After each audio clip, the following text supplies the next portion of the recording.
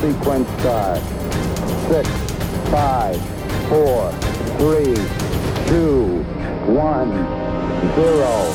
One of the most powerful stories in the Gospels is the journey on the road to Emmaus. Two disciples walking to a village near Jerusalem on the day Jesus rises from the dead. And they're joined by Jesus, although they don't recognize him. But why is this story so significant? And what does it have for us today as modern day disciples of Jesus Christ? That's what we're going to be talking about today on Ignition. Welcome to the show. I'm your host, Dr. Chris Bergwald, and we want to set your faith ablaze so that you might live the adventure that comes from a relationship with Jesus Christ. Before we get into today's topic, we want you to know that, as always, we love listener feedback. So if you've got questions about today's episode, or if you have ideas for future episodes, please contact us. The easiest way to do so is by email, and the address is going to be told to us by my lovely co-host today, Renae Kranz. He's just seeing if I'm paying attention. What? It is ignition@sfcatholic.org. Ignition@sfcatholic.org. That was very well said. You thought I wasn't paying attention. I may have done that recently with the other R co-host, Robin Bruggeman. So I'm just testing to see.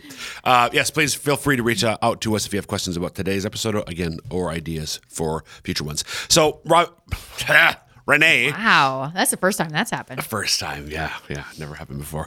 I was thinking about what we could talk about for today's episode. Mm-hmm. And one thing I like to do on occasion, we don't do it all the time. One thing I like to do is take a bit of a longer passage in Scripture, one that really strikes me for whatever reason, and unpack it. Now, here's the thing. I want to a couple prefatory remarks. Okay. All of Scripture is inspired by God, right?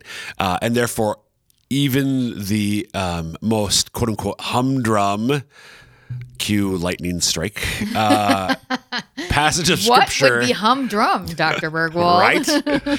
Even the most seemingly humdrum and boring passage of Scripture is still the Word of God. Right. And therefore it has power, real power to change my life. It doesn't always, those quote-unquote humdrum passages, that's on me, not on him. Right. So I want to acknowledge that just because we have, all of us have our favorite Scripture stories, if you will. Yeah. That's not saying that objectively this is like the best story in some, because all of Scripture is inspired. Right. We've talked, the one that I was going to talk about is Jesus and the Samaritan woman in John chapter 4. When you said we all have our favorite scripture passages, that was the one my mind went to. For you or for me? For me. For you. Yeah. So we talked about that last April of 22. So I'm like, well, that's been less than 2 years ago. It's a little soon. Too soon. Can't go there yet. We have talked about the road to Emmaus in the context of other topics, which I'll refer to in a little bit. But we've never talked about the road to Emmaus in its own context for its own sake. Right. So what we're going to do is I want to start by, so it's a bit of a longer passage, it's 22 verses. This is Luke chapter 24, verses 13 through 35. In a minute here, I'm going to have you read it. I want to start by, again, setting the stage. Another prefatory remark, I guess. I'm going to have, it's a long passage. I before we started recording, I asked you to read all of this. So for those of you listening or watching, I want you to hear the whole story before we dive in and comment on it. So the context, though, before Renae reads it, as I mentioned in the open, this is during, it's the first day of Jesus rose from the dead. It's Easter Sunday, the first Easter Sunday. It's the Sunday after Jesus died on the cross. He's already, looking back at the beginning of chapter 24. I don't know. Sorry. Okay, the women have gone to the tomb, and they have found, let's see, I'm confusing Luke with some of the other gospel readings. Okay, while they were perplexed by this, behold, two men stood by them desolate. So there have been angels that appear, they give them message, but nobody, in Luke's telling of the day of resurrection, nobody has yet seen Jesus. And that gets us to verse 13. Okay. I'm just going to pretend I'm in church and I'm reading this. Okay, that sounds at good. Mass, and I'm reading this long reading. There we go. Okay. Now that very day, 2 of them were going to a village 7 miles from Jerusalem called Emmaus, and they were conversing about all the things that had occurred. And it happened that while they were conversing and debating, Jesus himself drew near and walked with them, but their eyes were prevented from recognizing him. He asked them, "What are you discussing as you walk along?" They stopped, looking downcast. One of them, named Cleopas, said to him in reply, "Are you the only visitor in Jerusalem who does not know of the things that have taken place here in these days?" And he replied to them, "What sort of things?"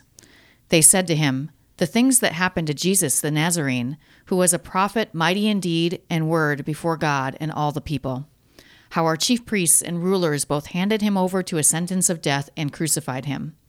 But we were hoping that he would be the one to redeem Israel. And besides all this, it is now the 3rd day since this took place. Some women from our group, however, have astounded us. They were at the tomb early in the morning and did not find his body.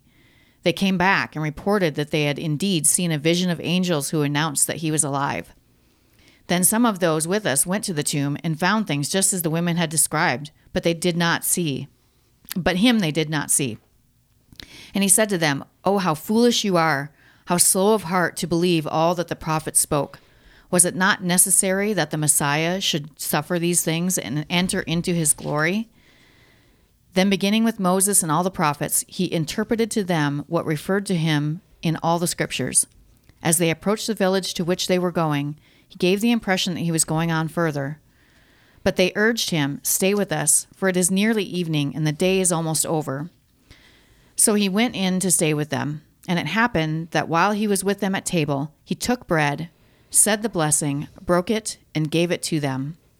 With that, their eyes were opened, and they recognized him, but he vanished from their sight. Then they said to each other, 'Were not our hearts burning within us while he spoke to us on the way and opened the scriptures to us?' So they set out at once and returned to Jerusalem, where they found gathered together the 11 and those with them who were saying, 'The Lord has truly been raised and has appeared to Simon.' Then the 2 recounted what had taken place on the way and how he was made known to them in the breaking of the bread." So after this, Jesus appears to them, says, peace be with you. They're startled, frightened, and there's other cool things that happen, which you can read on your own. Right. But I want to focus on this road to Emmaus journey. So Renae, you've heard the story more than once, I think. Yes. So when you read it, is there anything in particular that you notice or that strikes you? Well, the thing that I always notice now that I didn't notice probably, if you'd asked me this 20 years ago, I would say I didn't notice it, was the moment that Jesus disappears and where he goes. What? Say more about that. That he goes into the bread. Got it. Right. Say more about that. Because that he has, so it's the, to me, it's like, and I'm probably not saying this right because I'm not a theologian, but it's like this signal to us that he is the bread. Right. So he's putting himself there because he can do whatever he wants. Because he can do it. It's that whole God thing.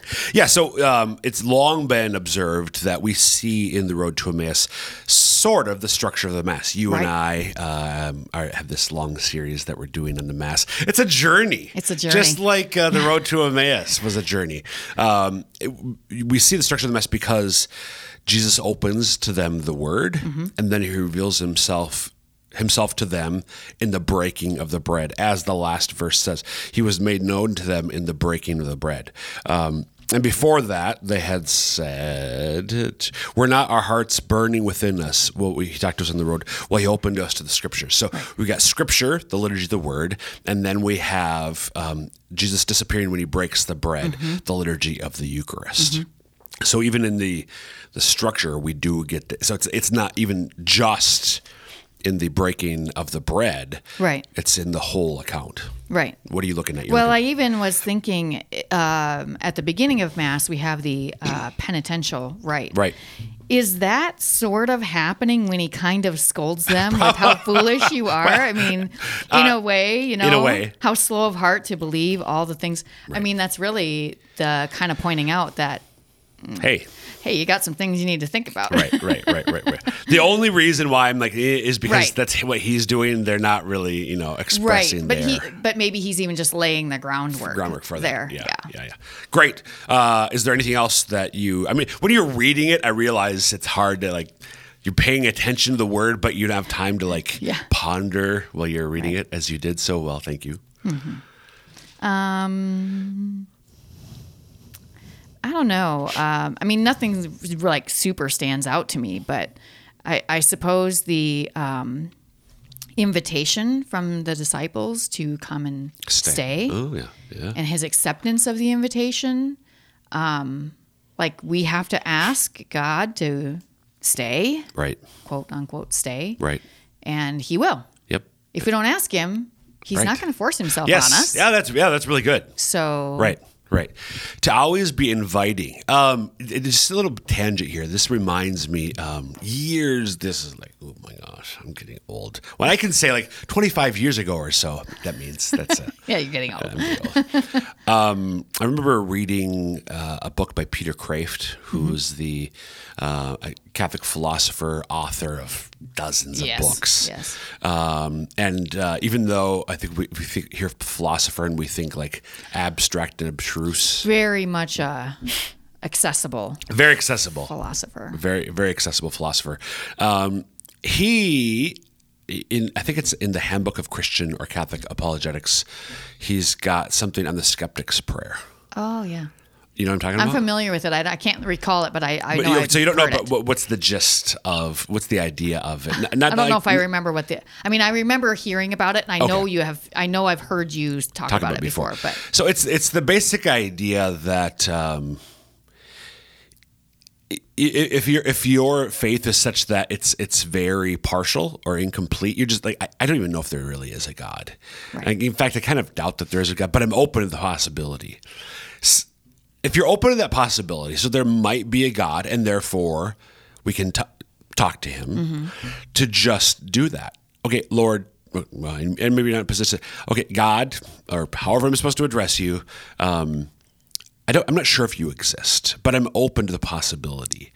If there's any way you can help me become more aware of your existence or your presence with me or whatever you would say that. Right.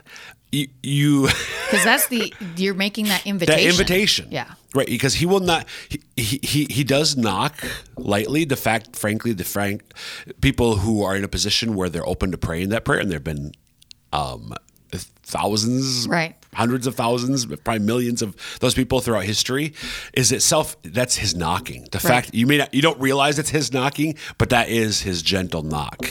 And then he asks us, so he does that, and that he is waiting for us to open the door. You've probably seen that painting, kind of a famous painting of Jesus standing at a door, and there's no doorknob on the outside. Doorknob. No doorknob. Yeah, because why? What's the deal there? Because it can only be opened from the inside. Yeah, it's you. That door is you, your heart. It can only be opened from the inside.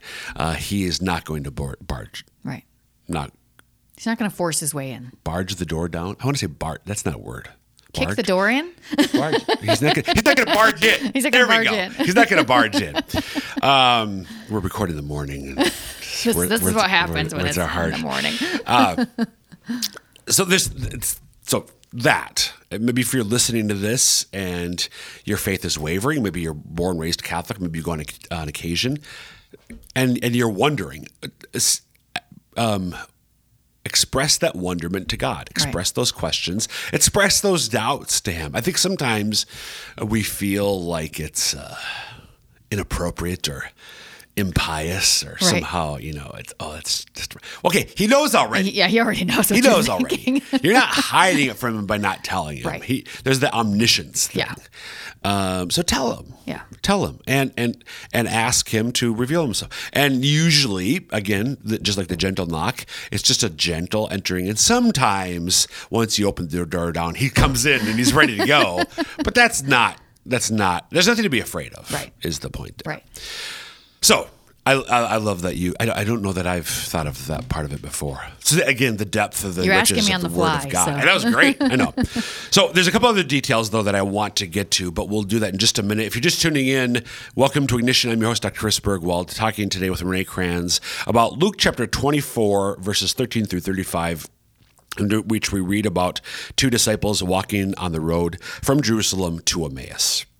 So a couple some other details.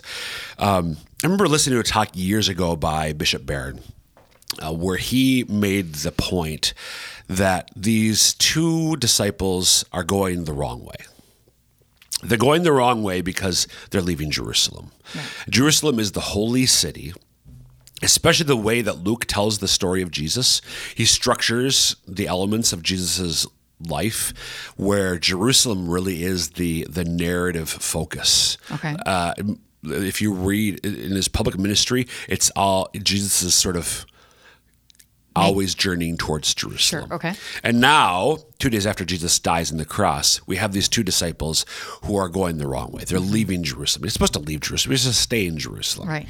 And they're doing it at the wrong time of day. And it may have been Bishop Barron who made this point as well. May have heard it from somewhere else. But do you know what that means? I don't know if we've talked about this before, Renae. When I say that they're going the wrong way, at the wrong time of day, why is it the wrong time of day? Well, all I know is at that time in the world, you usually wouldn't want to walk at night. But I don't think it was at night. It wasn't yet, but it is getting towards afternoon. Right. And maybe they would have gotten to Emmaus. Probably because it's hot. Well, it's hot. But why don't you want to walk at journey at night? Because it's dangerous, and that's when robbers come in. Exactly. Do bad things. Your possessions and maybe your life are at risk when you journey. There's no street lights and that sort of thing. No police patrolling. Exactly. Nothing. So they're going the wrong way at the wrong time of day. I'm going to come back to that in a minute. Now, who are they? This is a bit more of a, but you're nodding. You've heard the theory. So we read. It does not specify. It names one of them. Right, but it yes. Then one of them, named Cleopas, answered him, "Are you the only visitor?" That's verse 18. Yeah, verse 18. Cleopas is one of them. And in him, with him being named, we get a hint at the possible identity of the other disciple. Do you have any idea what I'm talking about? No. Where else do we see the name Cleopas? Isn't there a husband and wife together? That's close. So John's gospel, at the crucifixion, the wife of Cleopas is present. Mary, I think it's Mary. I think so. The wife of Cleopas. They're all Mary. All the women are Miriam. So there's a good chance, we don't know definitively, there's a good chance that it's Cleopas and his wife, Mary, or whatever her name was. Right. No, it's not definitive. I mean, verse 25, my translation says, "O foolish men and slow of heart to believe all the prophets have spoken." It says foolish men. Well, that's just how we render the Greek into English. It could have been, "Oh, foolish people." It would be another way to say that. That is not definitive that these are two guys. Right. So it's possible it was a married couple, but we don't know that for sure. Right. Ellen, in my translation, it's, "Oh, how foolish you are." Right, exactly. So that renders the ambiguity of the sexual identity of these two more clearly. Right. It seems like it certainly could be a married couple. Yeah. Like there's no reason it couldn't be. Right. I mean, where if it's not like husbands and wives did literally everything together. Right. But if Cleopas is leaving Jerusalem, where's his wife? Right. Possibly not with him, but there's a good chance she is journeying with him. Yeah. Okay. So they're going the wrong way at the wrong time of day. And the reason I highlighted that this potential couple, at least this pair of disciples, because Jesus comes alongside them, and we as we read it, we know that they don't realize it's him initially. But I want to emphasize, and I often point to this when it comes to the importance of us accompanying, walking with people the Lord puts in our lives, even if they're going the wrong way at the wrong time of day. So Jesus does the same thing with you and I. Big ways, me more dramatically than you, but you've got your own story of your own journey. there was a couple years where I just didn't go to mass in college, and it's not like I stopped sinning after that either. I still can get off course from time to time, and the Lord is always journeying with me, even though I'm going the wrong way. Now, He doesn't want me to keep going the wrong way, and sometimes He isn't just like, way to go, buddy. Yeah, exactly. Keep going this way. No, that's not how He works. Exactly. And He's not just like Archbishop Cardinal Dolan once said. Wait, Archbishop Cardinal I know. Dolan? I've realized what I did. Well, he is an archbishop and a cardinal. It's true. He's both? Well, yeah. No. Yeah. You're one or another. The other, aren't you? No. Oh, okay. Not Never mind. technically. No, he's referred to as Cardinal Dolan. Okay. But he is a cardinal who is an archbishop. Okay. You confused me there for a second. There's not accompaniment is not about when we're accompanying others. It's not aimless wandering in the dark. Right. When we're accompanying others, we want them to draw closer to Jesus. But it might be that at that particular point in their own life, they're going the wrong way too. And just as Jesus accompanied these two, He accompanies you and I when we're going the wrong way. So does He desire that we, within reason, accompany other people. That doesn't mean that if they're engaging in sinful behavior, doesn't mean that we're participating with them. Right. But to the extent that we're able to quote unquote accompany them, to be with them, even if they are spiritually going the wrong way. Right. So I think I point that out. I think that's really important because I think This next thing gets into the next thing. What's the first thing that Jesus does with regard to these two people, Renae? I feel like you and I have talked about this before, so you're probably going to get this right faster than it. I really like you to get it wrong a few times, but you might not. So He drew near and walked with them. I'm just reading. I'm just looking at the passage. So people will be like, "Well, he listened to them." Well, he did, but that's the first thing. Well, he walked with them. He did, but that's the first thing. The first thing, you just read it. Good. Yeah. He draws near to them. Yeah. So don't just brush over that. He approaches them. He draws near to them. He doesn't stand afar off. Hey, you guys, what are you doing? Where are you going? What's going on? You want to chat a little bit? Want to talk? Hey. He draws near to them, even though they're going the wrong way. There are people in our lives, almost every one of us, have people in our lives who are going the wrong way at the wrong time of day. And in our accompaniment of them, it's not enough for us to recognize that and, all right, well, I got to do something and kind of talk to them from afar. Right. We have to draw near to them, just again, not accompanying them if they're engaged in sinful activity, behavior. I'm not saying that we participate in that with them, but still, there's a way where you can relationally walk with people, even though they're doing bad things. You maintain the relationship. Yeah, and I'm here. I think that's. To draw near to people. And then what you see, Jesus, when I'm talking about this passage, I like to point out the fact that he's the son of a carpenter. Jesus' trade before he began his public ministry probably was carpentry. Right. Or craftsman, just like Joseph, his earthly father. So Jesus sort of has a toolbox full of accompaniment tools. And he's an expert at using every one of them. And we see him use all sorts of tools to accompany these two disciples. Okay. So you already identify, you put the first two together. He draws near to them and walks with them. Then what does he do? He asked them a question. Before that. It might be implicit. I don't know. He listens to them. Okay. Right, he's walking with them. Yeah. What Doesn't are you talking about? he ask him a question first and then listen? No. What are you talking about? Which implies. I suppose, yes. Okay. Which implies You're right. He's heard them talking. Right. They're aware that of some. Hold on one second. Dr. Bergwald's phone is going off. Like, what is that? No, is there a fire alarm? No. He draws near to them, he walks with them, and he listens to them. I used to get really annoyed. Frankly, I still can get really annoyed when people talk about we have to be a listening church. Like, no, we have the good news of the gospel of Jesus Christ to proclaim. Yes. Well, both are true. Yeah. Because in order for me to proclaim the gospel of Jesus Christ in a fruitful way, I have to know where they're at. Right. And the only way to know where they're at is by listening Right. to them. Right. So we do have to listen to them. We listen to them, and then as Jesus does, we can ask them. So the next thing he does is he asks questions. Right. Then what does he do? Then he listens. Oh, yes. Right. And then what does he do? I don't, without looking. I know. I don't know. He upbraids them. Yeah, He that's rebukes right. them. You He does. fools. Yeah. Oh, foolish men, or what does your translation say again? Oh, how foolish you are. Oh, yeah, he calls them fools. So some of us, some of us, I think, we're confrontational and we want to give people a business. Other people are somewhat anti-confrontational.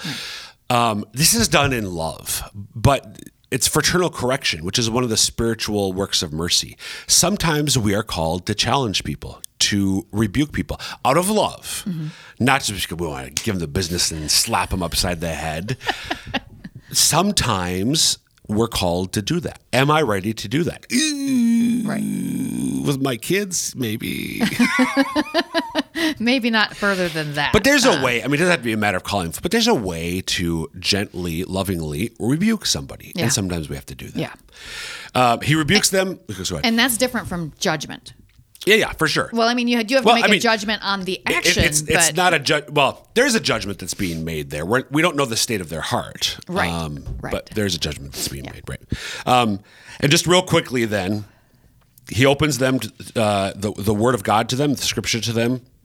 He reveals himself to them in the breaking of the bread. He prompts their conversion, and then he prompts their return to the apostles, that is to the church in Jerusalem. So there's if you count them, and some people will find other things in there too, but there's 9, 10, maybe a dozen different ways that Jesus accompanies people on the road to Emmaus. Right.